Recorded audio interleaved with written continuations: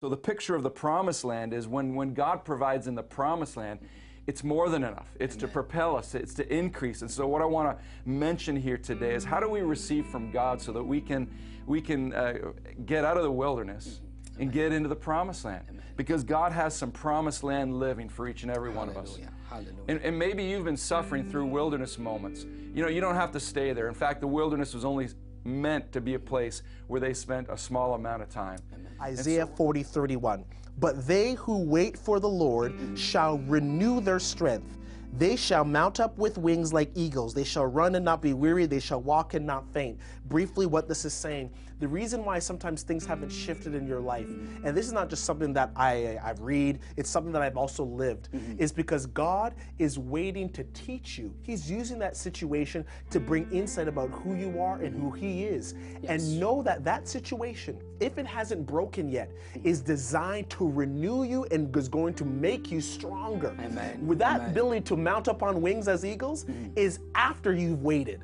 That ability to run and not faint is after you have been renewed. So I want to let you know God loves you so much that even what has been designed to kill you is going to work for you and is going to serve you for a greater strength. You cannot lose when you're plugged into God. And one of the ways, the foundational way to encounter Jesus is to encounter Him through His Word. And so if I want to go deeper, I need to go deeper in the Scriptures. I need to go deeper in the Word of God, studying it, praying it, reading it, meditating on it, and in doing that. And then secondly, if we're talking about hearing His words, out of going deep in the Scriptures, and it's encouraging, if you want to go deep, continue to train yourself to listen for that still small voice of the Holy Spirit. God has given unto us all things that pertain unto life and godliness. And He's given us great and precious promises, that by these promises we might be a partaker of the divine nature. In other words, then, it's not about the promises, it's about the divine nature. The promises are detailing what already belongs to you. It's detailing what's in the divine nature. And we can use the promises as literally keys that unlock various chambers of that divine nature. But ultimately, the divine nature, Christ Himself, is the answer. No matter what you're dealing with, Christ is the answer. And the Bible is saying that our words are like a rudder. It has the power and the ability to help us turn our situations around in such a way that we can begin to align to where God wants us to go in our destiny. If we have the right words, we can literally turn things around despite the storms in our lives. You know, declarations are so powerful. But the key thing is they are really linked to prayer. You know, very linked to prayer. Jesus taught this in Mark 11:23-24. These are Jesus' words.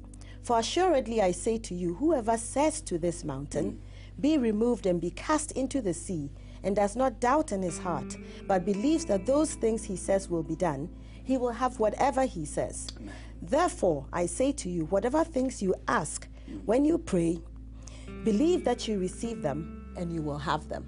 So you see, the first part of it is talking about if you say. And the second part is when you pray.